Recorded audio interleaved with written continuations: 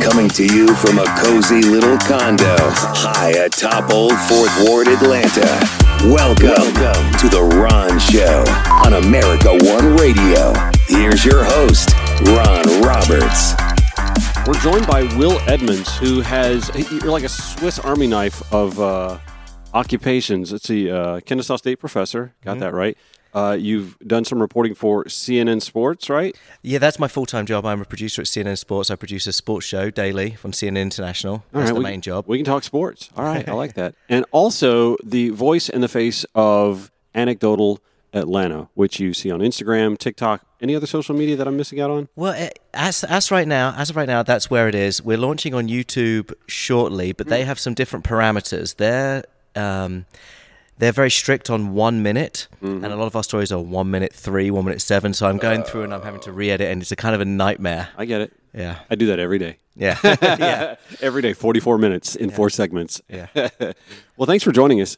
Your work on social media caught my eye. And by the way, how are you going to do that on YouTube when you're doing horizontal versus vertical shooting? YouTube Shorts is a vertical medium of 1 minute. So yeah, this is a new thing on YouTube, but it's very strictly 1 minute vertical for phones and whatnot. Are they trying to get into the game with Instagram and TikTok? I think it's the same sort of thing, except for they're just being more strict with time. And so we are, re-editing and redesigning the sort of look for that right now. Okay. So for those who don't know, stumble onto it if you want on TikTok or Instagram, Anecdotal Atlanta. So far, I think you have more than 40 shorts that talk about some nice little historic nuggets about the city of Atlanta. Trying to think, the one that caught my eye was probably the Beatles. You did a story about the Beatles playing at the old Atlanta Stadium, Atlanta Fulton County Stadium, where Georgia State now is going to build a baseball park for their college program, by the way. But you talked about how changed music industry, right? It really did, yeah. Duke Newborn, a local hi-fi salesman. Yeah, at the time, the Beatles, when they played live, they couldn't really hear themselves out there, so it wasn't a great show. Live music in stadiums, in stadia, was in its infancy. And this guy, Duke Newborn, he was a local hi-fi salesman. He brought in a couple of monitor speakers, put them on the stage facing the Beatles. And it's great. We actually have audio recording from that concert where he said, wow. Well, Paul McCartney goes, wow, this sounds great. I can hear myself. Yeah. And from that moment on, how live music was performed all over the world changed, again, because of Atlanta. How about that? Now, were monitors not existing on stages beforehand? To my understanding, in that, the Beatles were sort of one of the first bands to perform in front of tens of thousands. Sure. No one had performed in baseball theaters, in baseball stadiums, in football stadiums. That was new in the 60s.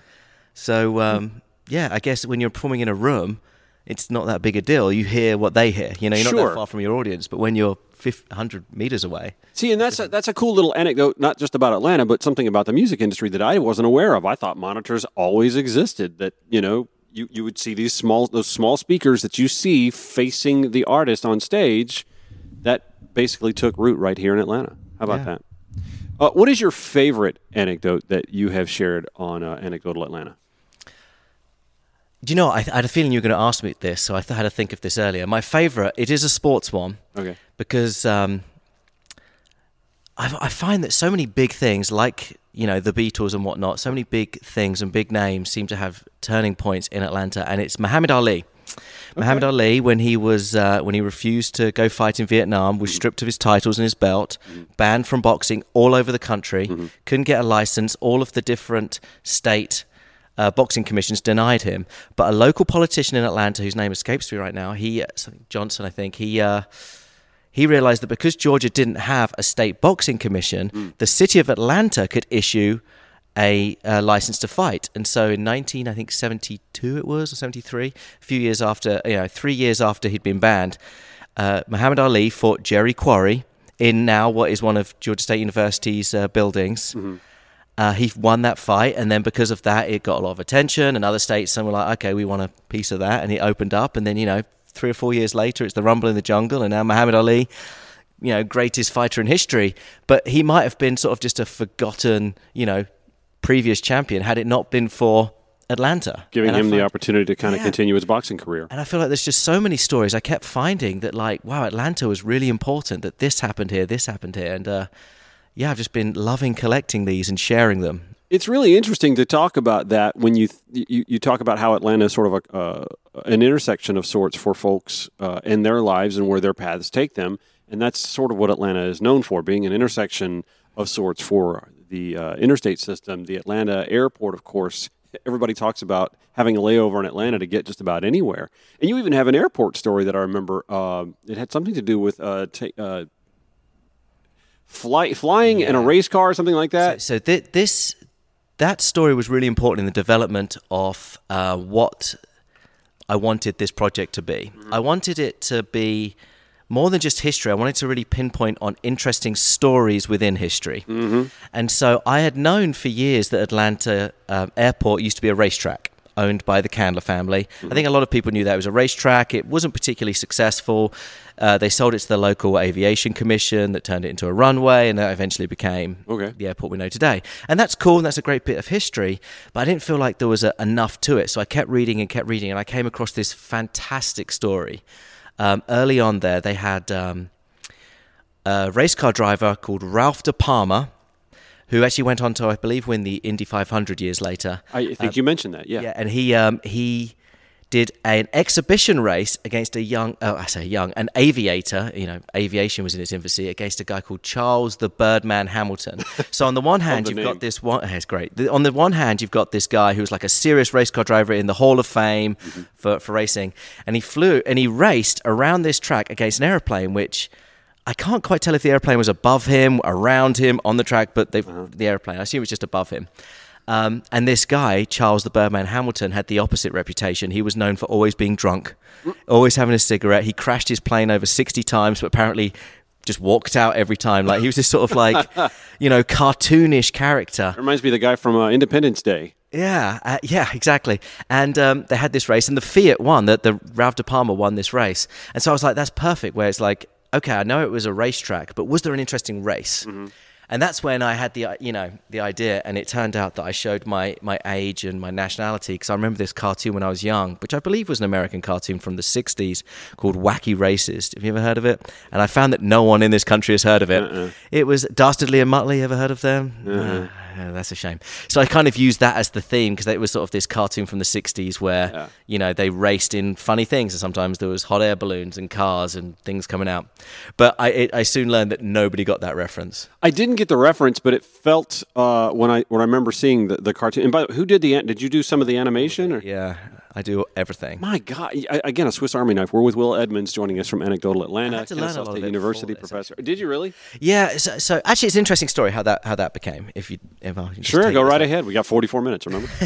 So early on, let me just tell you the story how this became, and it goes into that. So I've always been into history, local history, American history. I moved here in 2001, and I just sort of absorbing it and soaking it up. And I was doing a walking tour of downtown Atlanta, and it wasn't great. I've taken lots of walking tours. Typically, they're very interesting, but the tour guide in this instance wasn't much of a storyteller. It was very much just like reading all the facts about everything, and it wasn't really engaging anyone. However, there was this older guy on the tour. I guess he would be in his 80s. And he kept chipping in with little stories. And I can remember two of them. One, he said about this one building. It's a Marriott Renaissance now downtown opposite the Candler building. I can't remember what it was called then. And he said, back in the 70s, I was in law school in this building when they were building the MARTA. And at night, they'd be doing explosions, to drill out the line. And he said, so we had to tie all of our tables and chairs together, because if they did an explosion, the chair would fly through the window onto the street. And I was like, oh, that's so interesting. And the second story was about the Candler building, where he said... the facade, right? The facade, he goes, those beams right there are fake. When they first built that in 1906, the building was so tall at, 13, 17 stories, everyone thought it was going to collapse. So they built these buttresses on the side to make people think the building was more secure, but they're just stuck on there. They mean nothing. And so he told me these stories, and that's when it clicked to me. I was like, wow, what if history was that? What if you got rid of everything that the tour guide's saying, which I remember nothing of, right, and just stuck to the little anecdotes? And it went off in my head. I was like, oh my God, that would be so good on social media. If you could just boil down history to the one interesting story, the one thing that you say, hey, did you know? Or that was a cool thing about this, the thing you remember, the thing you share when you see somewhere. And instantly in my head, I was like, anecdotal Atlanta. I was like, perfect. Now, I know anecdotal is a problematic word that most people can't spell, and people would very rarely use it, but it's the perfect word because it also allows you to have a bit of freedom with like single source stories or personal anecdotes and whatnot.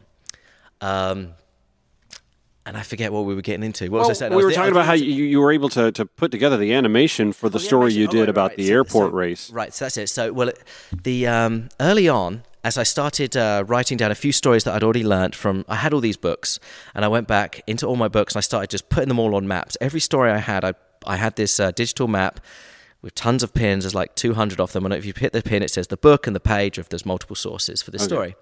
And one of the first stories I wanted to do was this old Ferris wheel that was downtown. The very first Ferris wheel in America was in Atlanta. Really? Before Chicago. Didn't know that. It was this French guy called Antonio Marquino. I hope that's right. Forgive me if it's wrong. And he built this wooden Ferris wheel downtown, according to several different books that had this.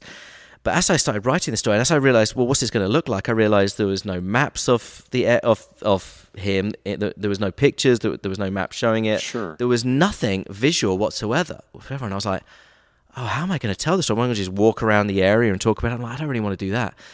And I thought, oh, that would be a cool animation.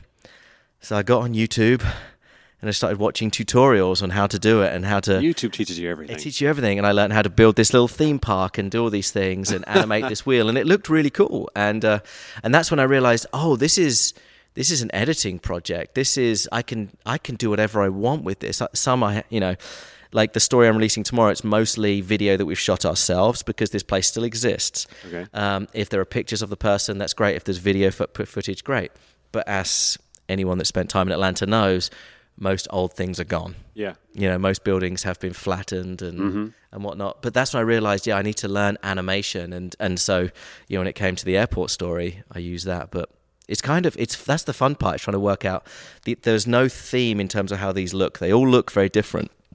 But, it's the 1 minute interesting story is the crux.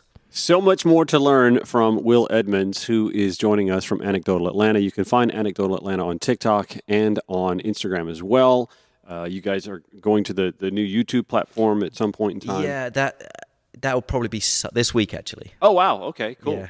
So obviously I'm going to have to take a break real quick and then come back and ask you some more questions, like some projects that you're working on that we can look forward to. Maybe you can prime the pump a little bit and get us excited about that.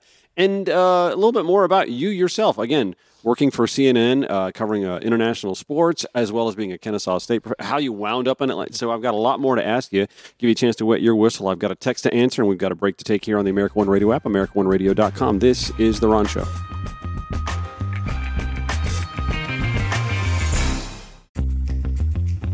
Welcome back to The Ron Show. We are joined by Will Edmonds, who is Kennesaw State professor, CNN reporter, and, of course, the face and voice of Anecdotal Atlanta. I must confess, I think part of the charm of Anecdotal Atlanta, which, by the way, you find on Instagram and TikTok and heading to a new YouTube platform shortly, is that you have that British voice. Yes. Yeah, I figured you weren't from Sylvania, Georgia. So where are you from originally? I'm from the south coast of England, Brighton. So you're a Southerner? Yeah, I'm a Southerner. Yeah. Exactly.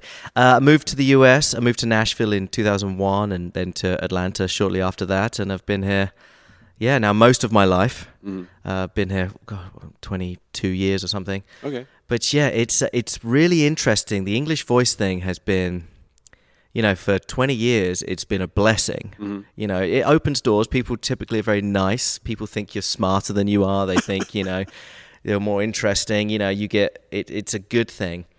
And then suddenly I start doing local Atlanta history and you just be blown away with the daily meanness. People, I get abusive texts every single day saying, why are you doing this? Someone local should be doing this. You are local. I know. And I'm like, they're like, it's really interesting. A lot of people saying, why is a white guy from England doing this? I'm like, well, I live here and I'm interested in this and I have these stories. And at first it was really confusing that people were asking sort of, why am I doing it? And I realized is that because the production quality is so high and it looks professional, it doesn't look like someone's personal project. It looks like a production company has hired me to be the voice, which wouldn't make sense. But no, it's just me. It's just, I've been here for 20 years. I've read every book on Atlanta history. I've taken every tour. I've gone in every building I could. I've found fascinating. I've accumulated hundreds of stories, which I used to just tell people all the time. Mm-hmm. And then I found this vehicle to sort of do these 1 minute sort of highly produced videos. And it's weird. I now have the wrong voice for the perfect job. I disagree completely. and the vast majority of people are very complimentary, but no, on a daily basis, people telling me, to sort of go back to where I came from, that I shouldn't be doing this.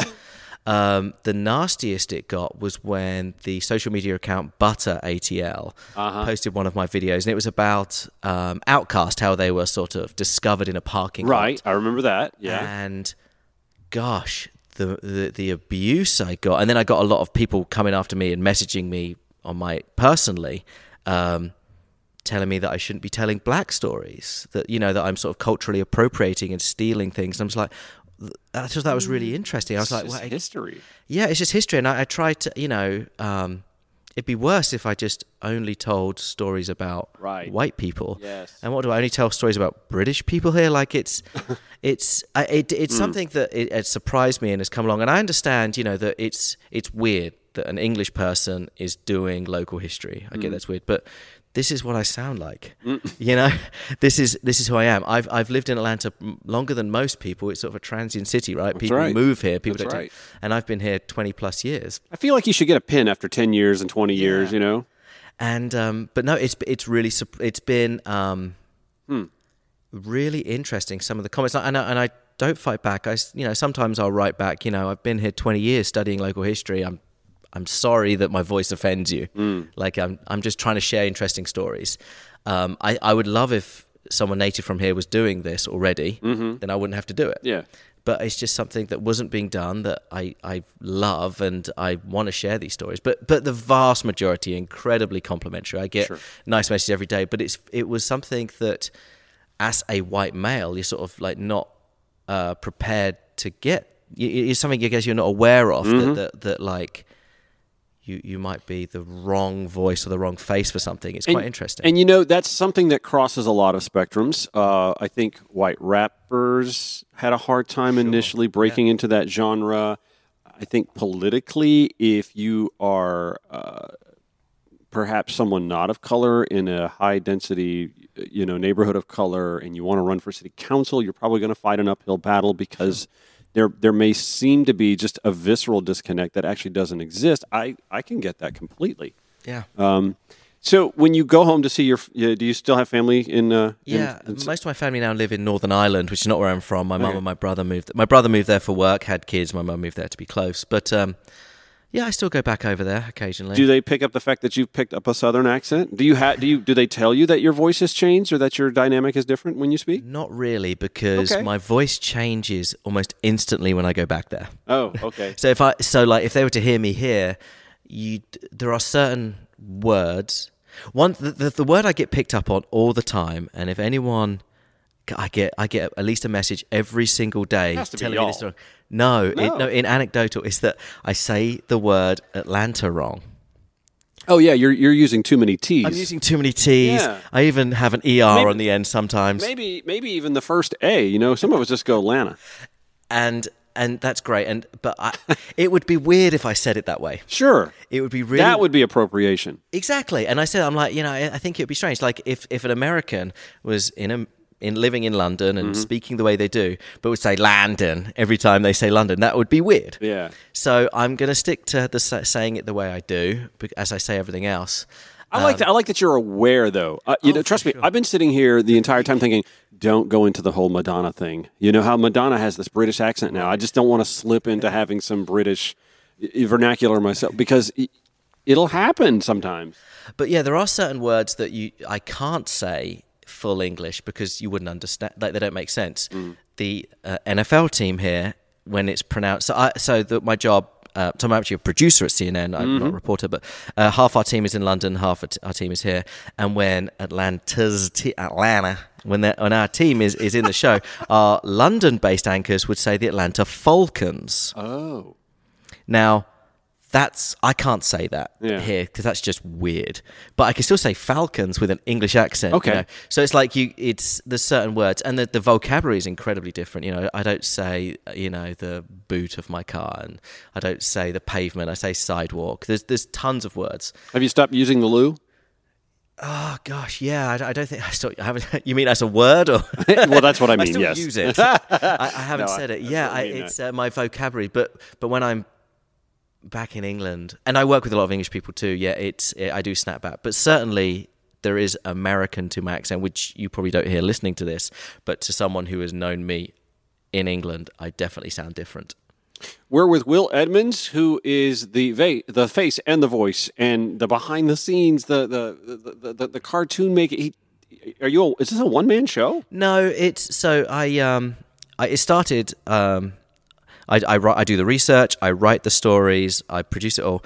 I have a close friend who is my camera guy. The two of us go out there. Well, I tell you what, I'm going to take a quick break because we've got to hit a news break real quick on America One Radio, and when we come back, I want you to tell me who all is behind the scenes on Anecdotal Atlanta as well. All right, we're with Will Edmonds, the face and voice of Anecdotal Atlanta, and so much more. Take The Ron Show wherever you go. Download the America One Radio app to your smartphone and listen on the go. Or in traffic wishing you were on the go. The Ron Show on America One Radio. Welcome back. Second half of The Ron Show. We are joined by Kennesaw State professor, CNN producer, and the face and voice of Anecdotal Atlanta, Will Edmonds. Thanks for coming down to my neck of the... Well, actually, you live not far from me in Old Fourth Ward, right? I could have walked here. It was a little bit of rain, so I Yeah. chose the American way of driving 1 mile. You know, it's funny. There was a tweet earlier today. I think the Atlanta Journal-Constitution was looking for some submissions for a piece, and I saw it on Twitter. They were asking, like, how do you solve Atlanta's traffic problem? And that's one of them, right? That is one of them. Like, everybody's kind of poo-pooing the idea of the streetcar extension, but give me that streetcar so I can take it to the Murder Kroger, right? I'm sure you've done something on Murder Kroger, right? And that story. Yeah, so I could take the streetcar to Ponds or the Murder Kroger to get my groceries and come back on the streetcar on a day like this or when the weather's really bad or cold and I don't feel like walking the Beltline. I don't mind taking a backpack and a bike down to Kroger, but on a cold weather day or a rainy day, I'm not going to do that. The streetcar would be fantastic. I think a vast streetcar network would take some cars off the roads and would help with traffic. And Well, the problem with the streetcar, I mean, public transport has to go from where people live to where people want to be. And it doesn't right now. do that. Yeah, that's why the streetcar right now, in its current form, it does like a figure eight between areas of Atlanta that don't make any sense right now. But it will. I mean, I have taken back. Taylor Swift was in town recently. I had friends visiting from South Carolina, and they asked, how do we get to the venue? What's the best way to park? And I just told them, I said, you can park in my building for free and take a 2-block walk to the streetcar. It'll dump you right off 2 blocks from the venue. And that's when it does sort of pay off. If there's a United match or a Hawks game or the Falcons are playing, are playing. We won't say that again. I can take the streetcar because I only live 2 blocks from it, and right now it's still free. So anyway. So we were talking about the behind-the-scenes staffing at Anecdotal Atlanta. So folks really only get to see you, and you're not just setting up a tripod and knocking this out on your own, although you do a lot of the behind-the-scenes work, the graphics and the cartooning and all that. Yeah. So it's interesting because as I was starting, I thought it would just be me, and I was going to just do it on a tripod. And there was one of the very first stories. It was about the fire at the Ellis Hotel. Okay. You know that story? I haven't caught that one. It was one of the before 9/11, it was the largest tragedy in American history in like a high-rise or something like that. Lots of people died. And that story involved a very specific camera move that I needed to do where it looked like I was developing a picture and pulling it up. And I was like, I need someone to help me. And I texted one of my friends who was out. I was like, hey, when you get home, can you stop by and like help me just film this one thing? And then one of my good friends, just coincidentally that day, had broken up with his girlfriend. And I saw him.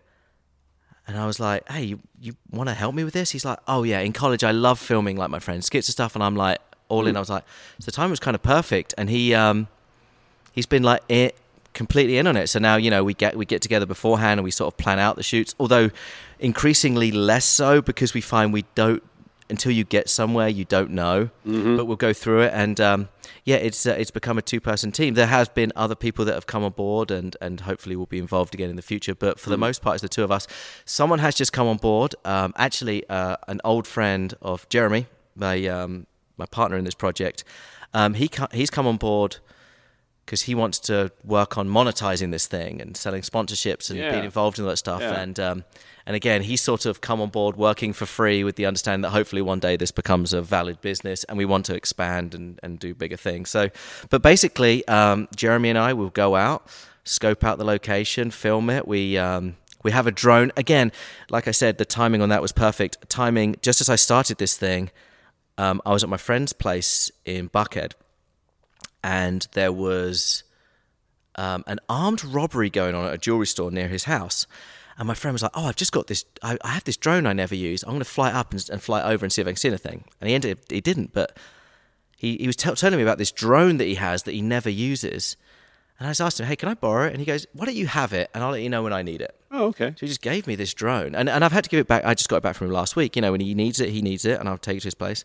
But, the timing was just perfect that, Jeremy, became available, and at the exact moment where I needed a camera guy, my friend had this drone that he talked about at the exact moment I needed a drone, and we used it all the time. So it's kind of, I believe when you're doing something you're supposed to be doing, the universe sort of falls into place. Provides you the tools, right? Yeah, exactly.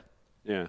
That's pretty fascinating. And maybe the universe is telling me in this realm where I podcast this show, I've had to spend a lot of money to get it off. And the monetizing is one of those things where I've just put it on the back burner. Yes. And have yet to really get to it and wrap my mind around it. I should. I a little bit like you. I can do the graphics. I can put together the pitch sheets. And I worked in broadcasting, so I know the sales. I just haven't really had the time to do it, honestly. Yeah, me too. It's something that I think if you're in the creative sphere, it's very unnatural, and that's why there are sales teams. I was just going to ask you: do you find yourself thinking, I need to figure out how to monetize this? I need to work on that. I just don't feel like doing that. And you're more juiced to do the creative than the so much more juiced. I find myself constantly thinking about ways to tell stories and angles and I have. We did a story recently. It was about all the names of Atlanta. Mm-hmm. This was a fun one. That's a good one. And in my head, I couldn't see what it looked like. And I was actually going to do it on a green screen and do graphics and stuff. And I was going for a run. And then I thought, wouldn't it be cool if they appeared in on steps? And I was like, where are some cool steps? I was like, Piedmont Park has those cool steps. Mm-hmm. And so these are just that's what is going in my mind constantly. Is sort of when I have a problem, I can't see what a story looks like. Mm-hmm. It's on my mind constantly. I don't think about what ads to sell or,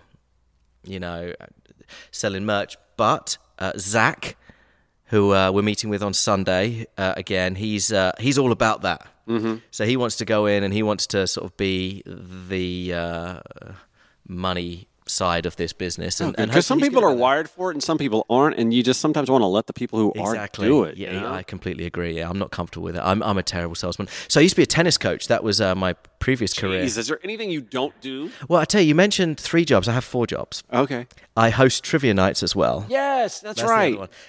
Currently at Brewdogs on the Beltline, Tuesday night, 7 p.m. Come out there. It's a fun time. I really enjoy it. So the CNN job, the serious job, I do that job because it pays the bills. It's my, the 9 to 5. Right. I teach at Kennesaw State University because that sort of fulfills my sort of desire to, I guess, give something back, or it's it's quite rewarding. But you don't do it for free. I don't do it for free. If they didn't pay me, I probably wouldn't notice. It's not. I don't do it for the money. I do it because it's quite fun and rewarding. Okay. I do anecdotal because it's my passion, and it's my I need it's my creative outlet for all this stuff. And trivia is just fun. Again, I get paid to do that, but that is just to me. Plus, you're going to eat. Right? You're going to eat while you're there because I've done the trivia nights. You don't have time to eat? I haven't. You don't have time to eat? No, I do have time to eat, and I should.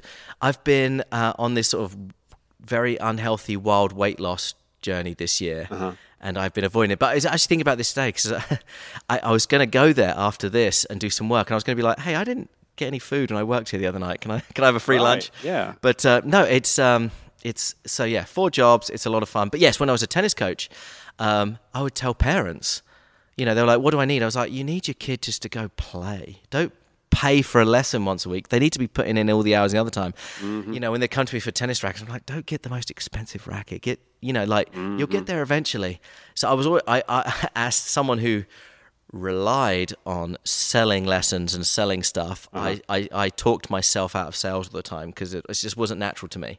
I'm not a salesperson. I'm a storyteller. Yeah. That's how I feel. Well, it's pretty wild that I hear you talk about this. I had lunch with a dear radio friend yesterday, and we were talking about diversification in this era because radio's not as popular as it used to be. And even now, while it still is a living for a small handful of people who are still in it, 10 years from now, 5 years from now, 3 years, that's not even a guarantee. So we talked about diversification and what my life was like getting out of radio and diving into real estate. And that's when I realized, you know, I like helping people buy and sell homes. I like the creativity part behind it because I can do the social media and the video and all that stuff and staging. I enjoy that. The helping someone buy their first home, it's something that gives me goosebumps. I know that, you know, home ownership is such an important part of your personal and familial and generational wealth. And that's a large part of like the problem with the wealth gap between white and black Americans. And so I'm very passionate about all of that stuff. It's the commission breath that I don't have. You know, I'm not chasing after the money. Like the money's good when it's there, but it's not something I'm chasing after. And in the real estate industry, there's a lot of that. It's very, you know, turnkey, make the money, get the sale, cold call people that don't want to hear from, and I'm just not about that. I'm not wired. I'm more wired for the creative and the personal, if that makes sense. Yeah, no, I'm the same way. Well, you've got 4 jobs to complete that mission. So if you haven't found it yet, it looks like you're cobbling it together in some respects. Yeah, the goal, honestly, I would love for Anecdotal to be a full-time job and not just Atlanta. I was going to ask you if you thought about franchising this to other cities. So the goal is once it's financially viable in one city, if we've worked out what that is, I know that actually real estate companies are the companies that have come after me talking about sponsorship deals and things like that, and I haven't quite worked out that yet. But if there's a way that this works, this could work in any city. Every city's got or states, some states, or anything like it will work anywhere. The other thing I plan on doing is I want to launch something called Anecdotal Everything, which is less history-based and more just like interesting short stories about anything that would be sort of a YouTube, more of a green screen thing. I wouldn't be able to go everywhere. But yes, I have large aspirations for this because I've never worked on anything before where, with the exception of people that have an issue with my face and my voice, people are overwhelmingly positive about this is a really cool thing. It is. And I'm really proud of it. And I took months before I had the idea, and it was like 3 months before I released the first one because I kept testing and making sure I get the music. Like I wanted to make sure I had music and animations that didn't, that would work for stories, you know, about, you know, fun stuff about music industry, stories about, you know, proper history where you've got problematic, you know, segregation, racial history stuff. And we're suppressing that in this country. It seems that there's a movement to do that. Yeah, and so telling those stories, and I tell you that this is something actually I want to mention. I do get it's a problem that I have an English accent doing local Southern history. However, it does allow me to do stories about, let's say, the Atlanta-Berlin Wall without having a voice that sounds like the oppressors from that time, right? I don't sound like a white Southern plantation owner, you know? And so it allows me to be somewhat divorced from that history where I can tell it and not feel like I'm on one side of it. That's true. So it's a blessing in that respect. Like you have an international view of a local domestic. Exactly. Yeah. So the bigger stories, stuff like that, I do have the international voice.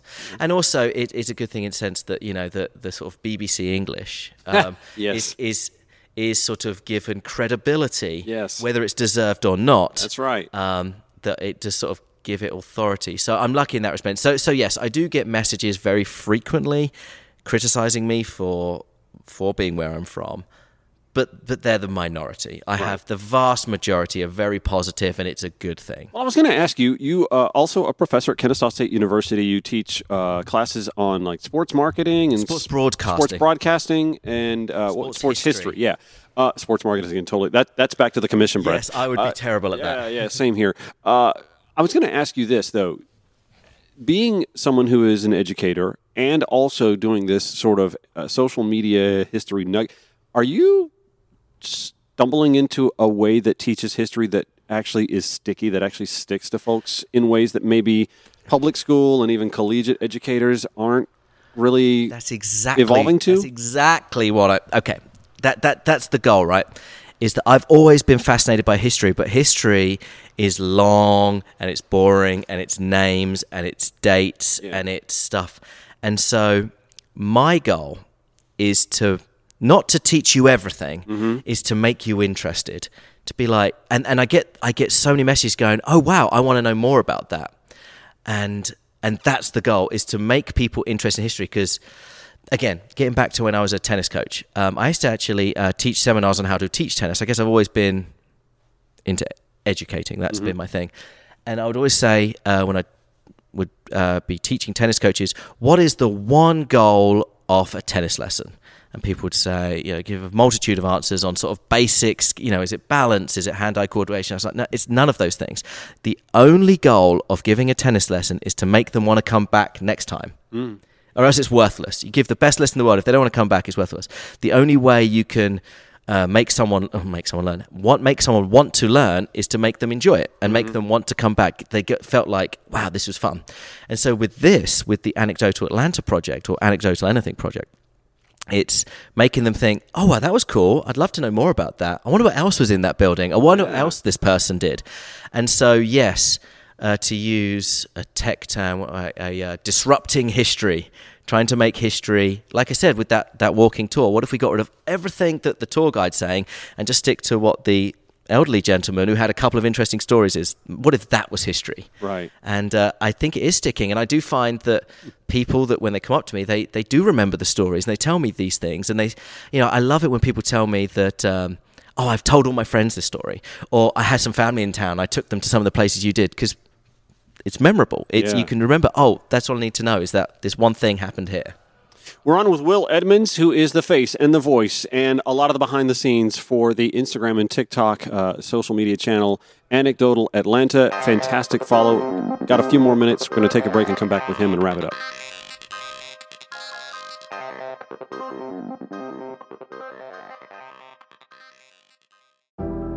Final segment of the Ron Show. We're with Will Edmonds, the face and voice of Anecdotal Atlanta. Also, Kennesaw State professor, CNN producer, trivia night as well at, was it the Brewdog, you said? Brewdog, Tuesday night, 7 p.m. So, okay, those are the 4 jobs, right? Currently. Okay. Has this Anecdotal Atlanta experience opened any doors for you that you are surprised to hear from? Absolutely. So, the coolest one that happened was Georgia Tech reached out to me. It was a professor there that said it was a history class, and the project, the big sort of year-long project of theirs was to do a short story about something in Atlanta, and they asked me to come in and do a guest lecture. I couldn't have got into Georgia Tech. Yeah. Like that. I mean, I'm maybe an associate or adjunct professor, but Georgia Tech is a different level, right? Yeah. So to come in and be a guest lecturer at Georgia Tech for all these students, and she started the class. This was really cool. You'll appreciate this as a creator. She started by saying, "You'll remember in your syllabus the TikTok account you were asked to follow." And I'm like, my TikTok account is on a syllabus at Georgia Tech. That's fun. That's crazy, right? Like that. That is I fun. thought that was so neat, and that was a really cool experience. But there's lots of things. But I would say it has. I've read a lot about Atlanta. I've done a lot of tours, but now going and visiting so many places that I've heard of and getting access. Recently, the Candler Building, familiar with the Candler Building? Incredible downtown building. We've done actually 3 stories about there because it's got this great history. You had the Coke Vault, right? Coke Vault. Yeah. Well, they reached out to me and were like, "Hey, we would love you to do more. Do you want access to anything you want?" And I was like, "I'd love to. Yeah, give us." And they also, not only did they give us tours to everything and told us all these stories and said what we could film and took us behind the scenes, they also gave us this pamphlet. They found when they were renovating it, there's these like 110-year-old brochures that were written as the building was built, old sort of parchment paper, and they're like, "You can have a copy." And I was like, "Are you sure?" There's a story in there that I can't tell in Anecdotal. Do you want a sad story on your podcast?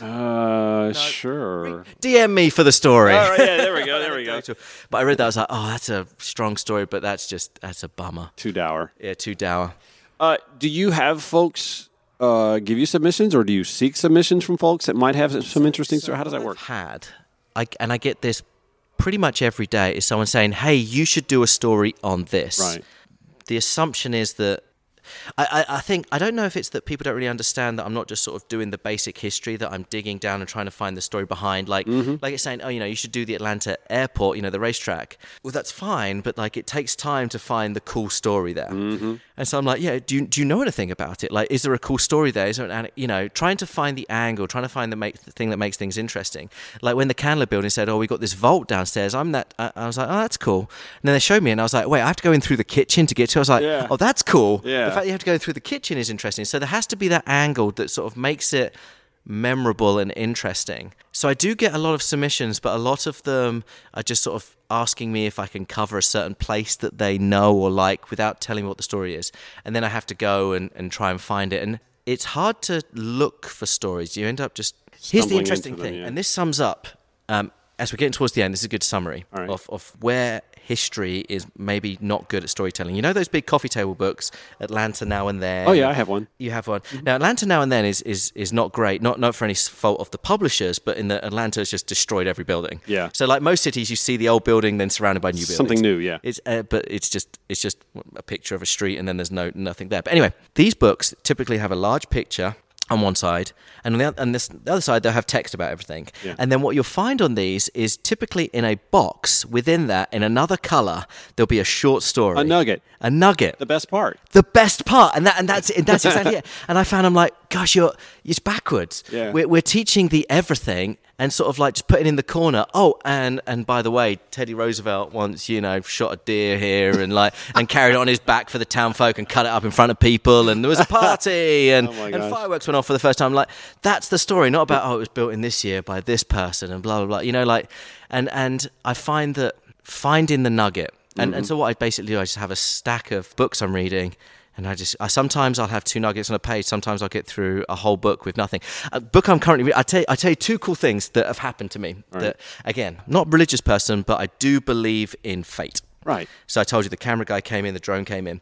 I was working on one story. It was called the real history of Buckhead. Now I was going to do the story that I'd been told, and you probably had, is that a guy, Henry Irby, killed a buck. Yeah. Put its head on a spike outside his tavern. Everyone said, hey, that's the buck's head. That's how it became Buckhead. Yeah. Well, as I was going to do that story, as I'm researching, I find this article by the Buckhead Preservation Society saying, actually, none of that's true.